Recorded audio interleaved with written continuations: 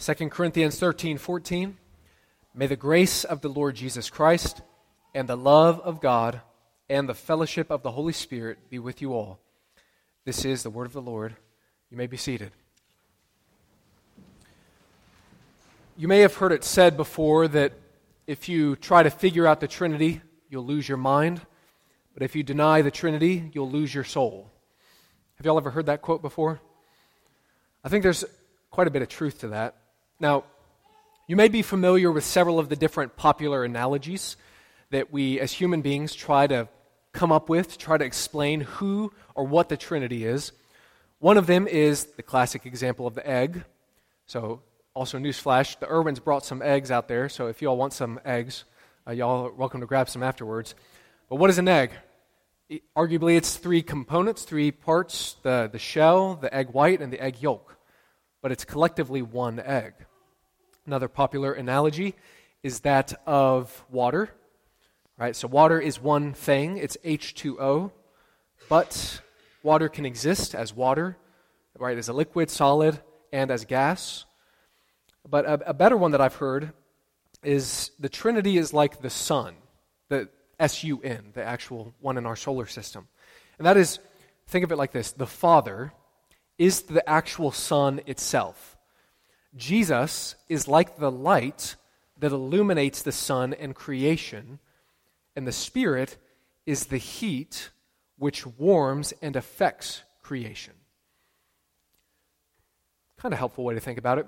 Another popular example is that of the triangle. Okay, so the literal triangle. So in the middle, what we have is God Almighty is in the middle. There's a line from each point connecting to the middle. So we got Father, Son, and Spirit. And on this, the lines, we have is not. But connecting to the middle is the word is, right? So follow me. The Father is not the Son is not the Spirit, the Father is not the Spirit, and so on and so forth, all the way around. But the Spirit is God, the Son is God, the Father is God. And that's a decent way to think of it. And one of the best ones that I've come across is one that's known as the Trinity as a spiritual organism, right? You may have not heard of that one before, but what do I mean by that? The Father, Son, and Spirit are so closely linked together, so tightly interwoven together, interdependent is a good word, that they cannot exist independently. They cannot exist separately. For example, take the human body. Think about the heart, the brain, and the lungs. No human being can live without one of those. And now, of course, there's apparatuses, right, a fake heart or fake lungs that can keep a person alive, right? So I'm not talking about that, right? Just understand me. Brain, heart, lungs, you need all three to live, to be a living person. But also, the heart in and of itself is not a person. The lungs in and of itself is not a person. And the brain in and of itself is not a person. You need all three collectively to bring and to be a person, to be human life. Similarly, with God Almighty, with the Trinity, the Father, Son, and Spirit, they supply each other with life. As one person said, none of the three could be without each of the other two. It's not as though you can have the Father and you can take away the Son and the Spirit. That just completely ceases to exist to be God. You need all three at the same time to be God. Now, all of those analogies that I just shared, every single one of them falls very short because, after all, we are finite human beings attempting to grasp the infinite. It's like a tiny little ant trying to understand the complexities of the human brain and how it works. It's impossible for it to fully happen. But if it's impossible, why should we try? If we'll never fully figure out the Trinity, why in the world should we try in the first place? J.I. Packer, who's an English-Canadian theologian, he passed a couple years ago, but he emphasized, and he wrote this, our main business that we are here for is to know God. That is why we exist in the world, to know God. Now, immediately you hear that, some of you might think, okay, but that sounds kind of dull and boring, right? I like watching movies. Knowing God isn't necessarily invigorating to my soul. It doesn't seem like that's why I exist. It's certainly not day-to-day why I exist. I exist to make money and so on and so forth. Well, what does John 17:3 say? This is eternal life. This is Jesus speaking. This is eternal life, that they know you, the only true God, and Jesus Christ, whom you have sent. What is eternal life? It's not a rhetorical question. What is eternal life? It's knowing Him. It's knowing God. It's knowing Jesus Christ, whom God has sent. And also, think about the greatest commandment. Love God with all your heart, soul, mind, and strength. So yes, in part we are called to love God with our minds, with our intellect, with our will, with our rational way of thinking. So if you and I are going to experience eternal life and love God with our minds, right? John 17:3, we want to experience eternal life. That may sound weird to you, but again, that means experience an abundant life, a fulfilled life, a meaningful life, a rich life. And if we are going to love God with our minds, a very practical way to do that is by wrestling through the doctrine of the Trinity together. So to do that, 3 questions for us this morning. Number 1, where is the Trinity in the Bible? Or is the Trinity biblical in the first place? Number 2, who is the Trinity? Or how does the Trinity function in salvation history? And then finally, what difference does it make in the first place? Firstly, is the Trinity biblical? Now, we're going to do a few verses in the New Testament. Let me ask you this, Bible trivia for you. Where is the first occasion in the New Testament of the Trinity? Does somebody know that perchance? That's with the Father, Son, and Spirit all mentioned. Yes, the baptism of Jesus. This is the first instance in the New Testament of the Trinity clearly being on display. Matthew 3, verse 16. Please turn there so you can see with me. And also, I'm an avid advocate of memorizing Scripture, and most everybody knows John 3:16. So this is another 3:16 verse that you can file in your mind. If you don't know it verbatim, remember the reference, right? Matthew 3:16. This tells us about the Trinity. So Matthew 3:16 to 17. As soon as Jesus was baptized, he went up out of the water. At that moment, heaven was opened, and he saw the Spirit of God descending like a dove and alighting on him. And a voice from heaven said, "This is my Son, whom I love. With him I am well pleased." All 3 members are clearly there. The Father blesses the Son through the Spirit of God. Stated slightly differently, the Father in heaven, he publicly affirmed the divinity, the goodness, the perfection of Christ the Son. But how did the Father do that? What was the tangible sign, the tangible means by which he affirmed the Son? By the Spirit of God descending down from heaven. So the Father, Son, and Spirit are clearly there. If you fast forward, Matthew chapter 28, verses 18 to 20. It's fascinating that Matthew 3:16, the Trinity, in connection to baptism, and then Matthew 28, we see the Trinity coming up again very clearly in connection to baptism. So there's something significant there. Matthew 28, verses 18 to 20. This is some of Jesus' very last words on earth before he descended back to heaven. Matthew 28, verse 18. Then Jesus came to them and said, "All authority in heaven and on earth has been given to me. Therefore, go and make disciples of all nations, baptizing them in the name of the Father and of the Son and of the Holy Spirit, teaching them to obey everything I have commanded you, and surely I am with you always to the very end of the age." So before Jesus left, what was it important for him to communicate? Make disciples. What is a disciple? A follower of Jesus. It's simply as that. Help others follow Jesus. Help others come to know me and help them to faithfully live for me. Make disciples. How do you make disciples? What does that mean? What does that look like? What are the components of making disciples? Jesus doesn't leave us in the dark. He's very clear. Make disciples of all nations. Then firstly, baptizing them in the name of the Father and of the Son and of the Holy Spirit. So you notice the precise wording there.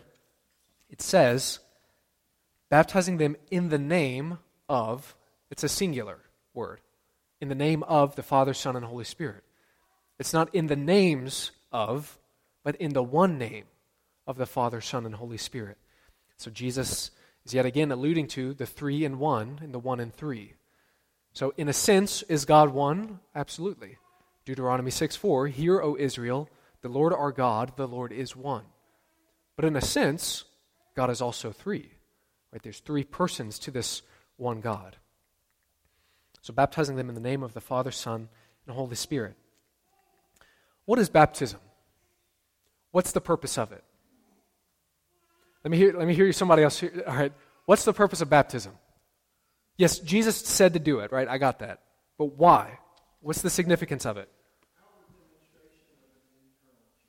Outward demonstration of an internal change. Okay? Any other thoughts on that?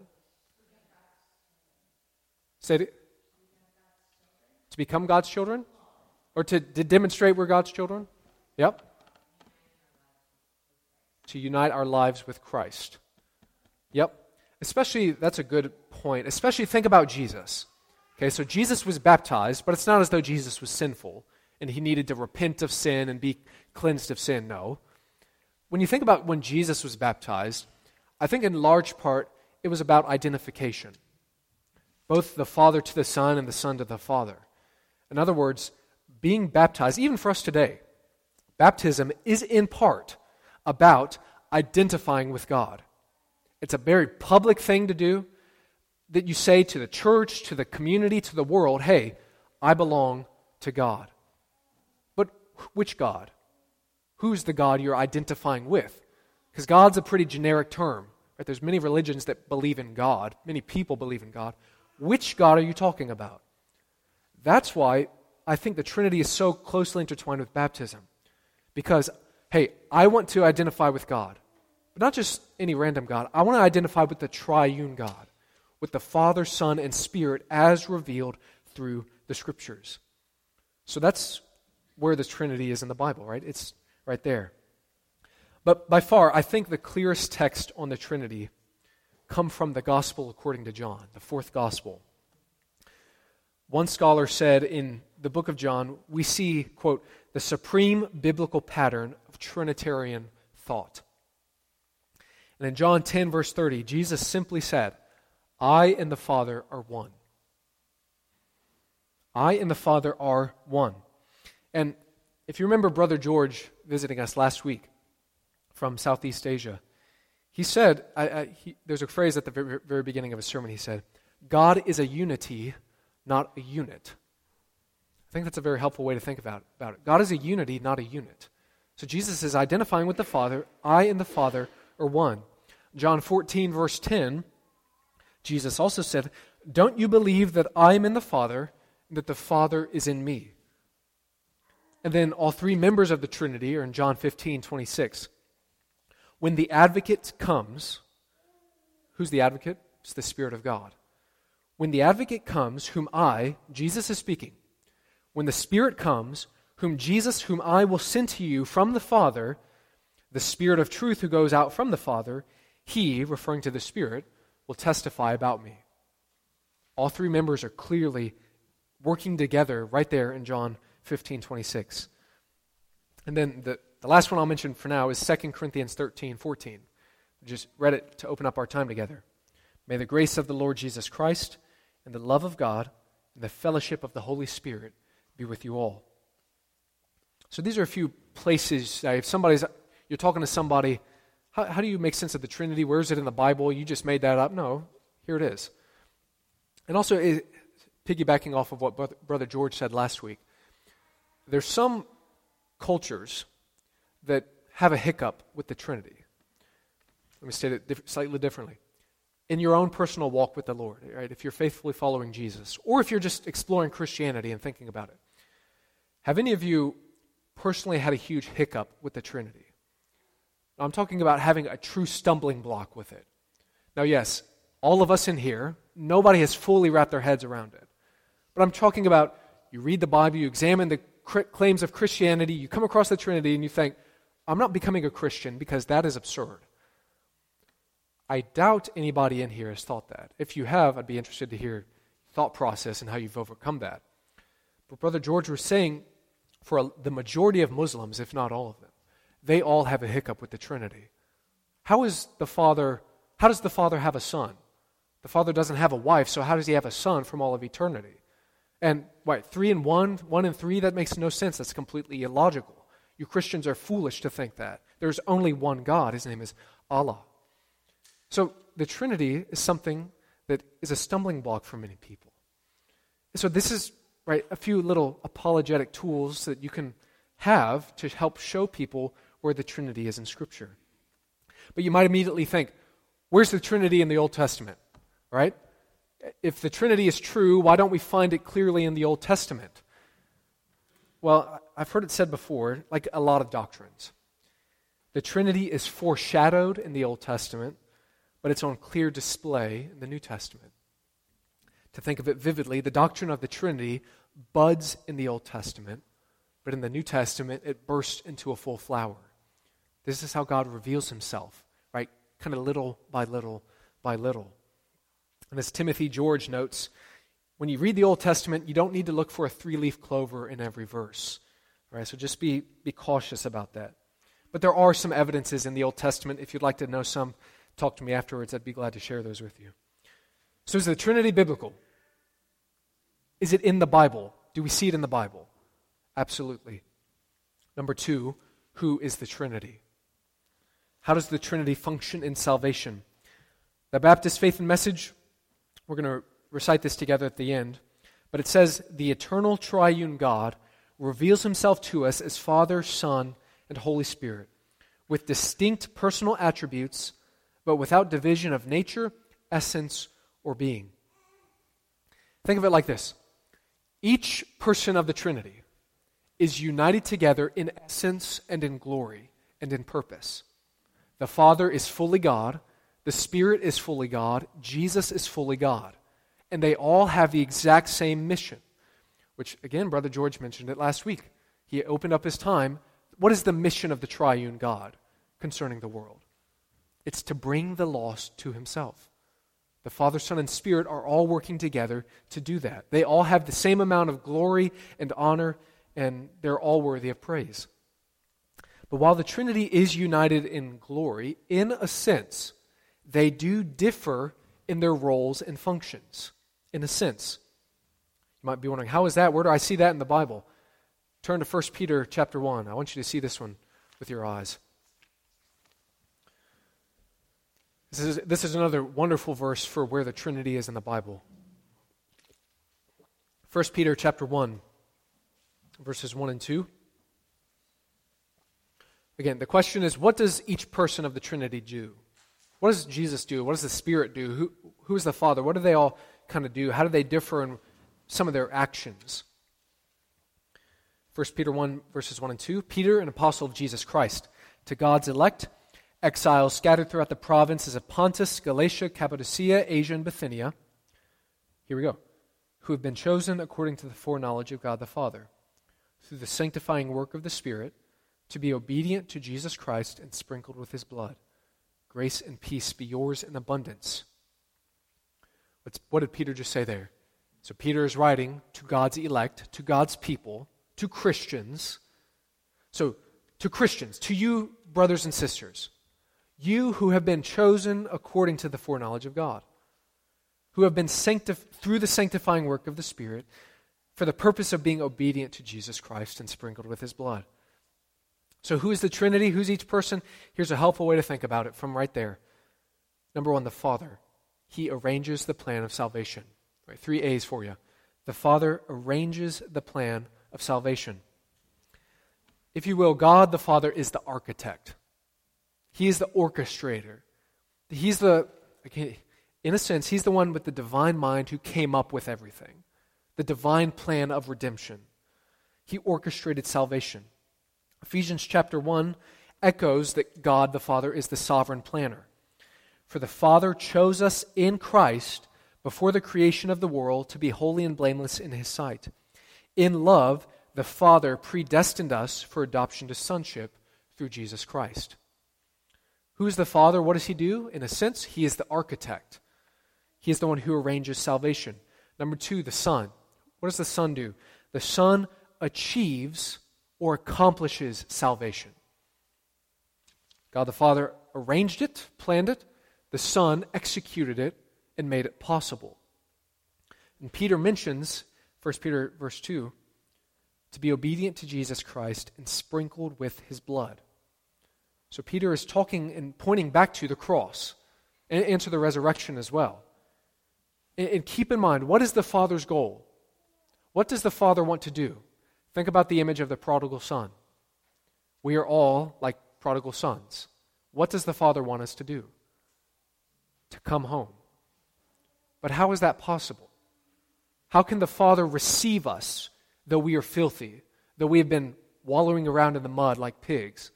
How does the Father receive us into his perfect home? Through the cleansing work of Christ, through the sprinkling of his blood over our sin, atoning for our sin, covering over our sin. In Ephesians chapter 3, verse 11, it tells us the Father's eternal purpose has been accomplished in Christ Jesus our Lord. Thirdly, who is the Spirit? The Spirit applies salvation to you. The Father arranges it, Jesus accomplishes it, the Spirit applies it to you personally. This isn't just something out there and randomly, just in general. No, the Spirit makes it personal to your own life. And Peter mentions the sanctifying work of the Spirit. Now, what does that mean? How does the Spirit sanctify us? Well, John 16:8, when the Spirit comes, he will convict the world concerning sin and righteousness and judgment. How does the Spirit sanctify you? He convicts you of sin. He gives you a conscience. He softens that conscience and helps you know, hey, you're sinning. You know better. You are dishonoring God. What else does the Spirit do? The Spirit illuminates our hearts to see the truth. Ephesians 1:17, Paul's saying, I keep asking the God of our Lord Jesus Christ, the glorious Father, may give you the spirit of wisdom and revelation so that you may know him better. Spirit there is capitalized, so that you might have the Holy Spirit, so that you might know him better. And then also, the Spirit empowers us to live a godly life. Romans 15:13, a beautiful verse. May the God of hope fill you with all joy and peace as you trust in him, so that you may overflow with hope by the power of the Holy Spirit. All of these things, how I mentioned all that, those are all synonyms for sanctification. Right? Sanctification means being set apart. Right? If we are all walking off the cliff's edge right there, the Holy Spirit sanctifies us. He sets us apart, brings us on the right path, cleanses us, purifies us, calls us to follow Christ. Those are all different ways the Spirit does that. So that's who the Trinity is. But before I move on to the last question, to be clear, each person of the Trinity works together with one another. They are all intertwined together. For example, when Jesus walked in the world, here's a question for you. When Jesus came to preach, to perform miracles, who did the miracles? Or how did Jesus do those miracles? Did he rely upon his own strength? Or did he rely upon the Spirit of God? I think more so the Spirit, but I think in a sense he did rely upon himself as well. I think that's one of those both and, right? Because Jesus is fully divine. But again, the Spirit's quite clear. Matthew 12:18. I will put my Spirit on him, and he will proclaim justice to the nations. And also Matthew 12, verse 28. This is what Jesus said. If it is by the Spirit of God that I drive out demons, then the kingdom of God has come upon you. In other words, Jesus is saying, I drive out demons by the Spirit of God, by his power. And then also in Romans chapter 1, Paul talks about how Jesus was raised from the dead by the power of the Holy Spirit. So the Trinity is all working together. But also think about the Old Testament. This is the only one I'll mention from the Old Testament. Genesis chapter 1. That's the creation narrative. In the beginning, God created the heavens and the earth. And then verse 2. Now the earth, I want to make sure I get this right. Now the earth was formless and empty. Darkness was over the surface of the deep, and the Spirit of God was hovering over the waters. And God said, "Let there be light," and there was light. The Trinity, you can find hints of it, right? You can find hints of the Trinity in Genesis 1. God the Father. Then you see the Spirit hovering over the waters. Then how did God actually create? What did He do? He used words. He spoke. And who is the Word of God? Jesus Christ is the Word of God. So again, the Trinity all works together at all times, in all places. But they all, at a sense, have different distinct roles. For example, the Holy Spirit did not die on the cross. That was Jesus. Okay, so there's slight distinction, but they're unified together. If I've helped explain the Trinity a little bit or posed more questions for you than answers, the last question we ask is, what difference does it make? What difference does it make if there's the Trinity as you've been describing, as we see in God's Word, or if it's just one God and one person? And we don't have to fool with all this triangle mess that you brought up today. What difference does it make for me? A few reasons for you. Number one, three, right? I'm trying to be triune, right? Catch up on the 3 points. Number one, understanding the Trinity helps us know why we're here. It helps us know why we're here. Stated differently, have you ever wondered what was God doing before He made the world? Have you ever thought that? What in the world was God doing before He made the world? The Trinity, as revealed in Scripture, it helps us understand that question. Before everything existed, God Almighty existed interdependently with Himself. In other words, the Father, the Son, and the Holy Spirit were having perfect communion and fellowship with one another. So it's not as though God was lonely. It's not as though God was bored in heaven, He created heaven. It's not as though God was just bored and lonely. No, God was perfectly content in Himself. He perfectly delighted in one another, in each member of the Trinity. So then why did He create everything? Well, it wasn't out of selfishness. Again, it wasn't out of loneliness. It was out of love. God is love, 1 John 4 tells us. The essence of who God is love. But for love to exist, you know this, for love to exist, there has to be a subject and an object. Somebody has to give love, somebody has to receive love. There's no such thing as self-love per se, right? That's self-obsession. That's arrogance. That's pride. But the Father is not prideful or arrogant. God, the Trinity. It's love.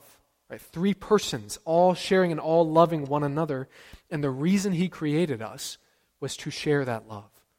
As an overflow, as a bubbling fountain of water just needs to overflow. That's why God created us. And understanding the Trinity helps us understand why we're here. This is a beautiful thing about Christianity.